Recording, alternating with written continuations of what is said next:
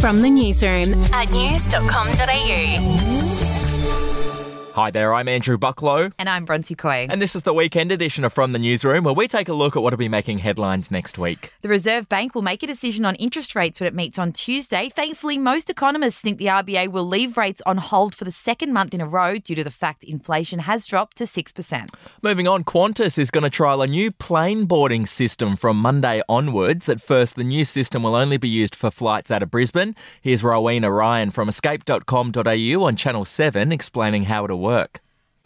At the moment, there's sort of two lines, one for business and frequent flyers and one for everyone else, and it sort of moves at a bit of a snail's pace. So what Qantas is thinking, let's divide the economy cabin up into zones. So 4 zones, 2 in the middle, 1 at the front, 1 at the back. Middle go first, and then the front and back, and they're also going to use the back door. So it's a good way to get people on board quicker, hopefully, and onto their holidays. Up to 1 million young Catholics are expected to attend World Youth Day in Portugal next week. Pope Francis will be there. The event was first held back in the 1980s and takes place in a different country every 3 years.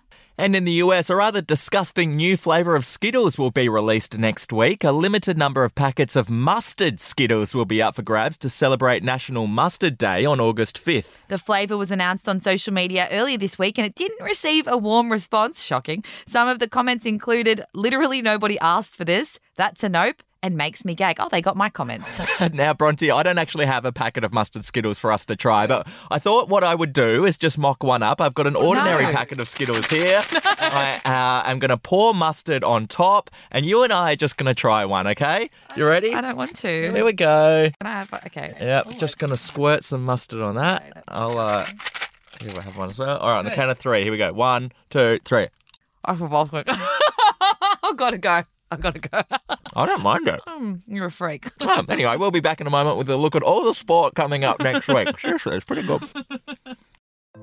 Hey, I'm Felicity Harley and I host Healthyish, where we chat to experts, influencers and people in the know from around the globe to arm you with the knowledge to make healthier decisions for your mind, body and soul. I think if we're going to be focusing on health, like sleep is probably the biggest component of that. I think sleep is the cornerstone. Like choose the harder option, because I've never woken up and gone, I regret that run that I went at 4 a.m. I've never done that. Search for Healthyish and Extra Healthyish wherever you get your podcasts. Time now for a look at the sport coming up next week. Joining me is news.com.au's Lisa Muxworthy. Muxo, the Women's World Cup continues. Yes, unfortunately, Australia's World Cup campaign is on the ropes after a shocking performance against Nigeria on Thursday night. You weren't happy, were you? I wasn't. It was really hard to watch. The defence was weak. They made some costly mistakes. They weren't attacking enough. And coach Tony Gustafsson didn't make a substitution until the 82nd minute. What was he thinking? All right, well, let's not dwell on the past. Let's talk about the future. Yeah, look, I guess the upside of having such a terrible disaster on Thursday night is that there is room for improvement when they take on Canada on Monday. It's a do-or-die match. They have to win to advance to the next round. If they lose, they're out of the World Cup. And if they draw, they'll have to wait on the results to see, where it ends up for them. And a couple of big injuries we're waiting on as well.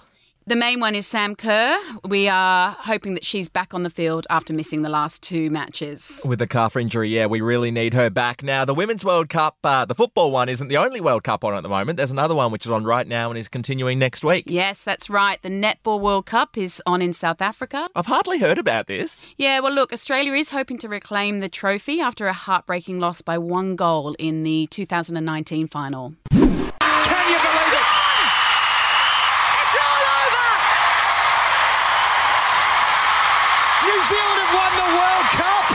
New Zealand netball stand tall! God, it still stings. I remember that game. Muxo, do you think the Aussies are going to win? They are the favourites, but Jamaica and New Zealand will definitely be tough competition. So we'll have to wait and see. Okay, sitting on the fence. Well, that's it from the newsroom. We'll be back with another update for you on Monday morning. Follow or subscribe to From the Newsroom wherever you get your podcasts.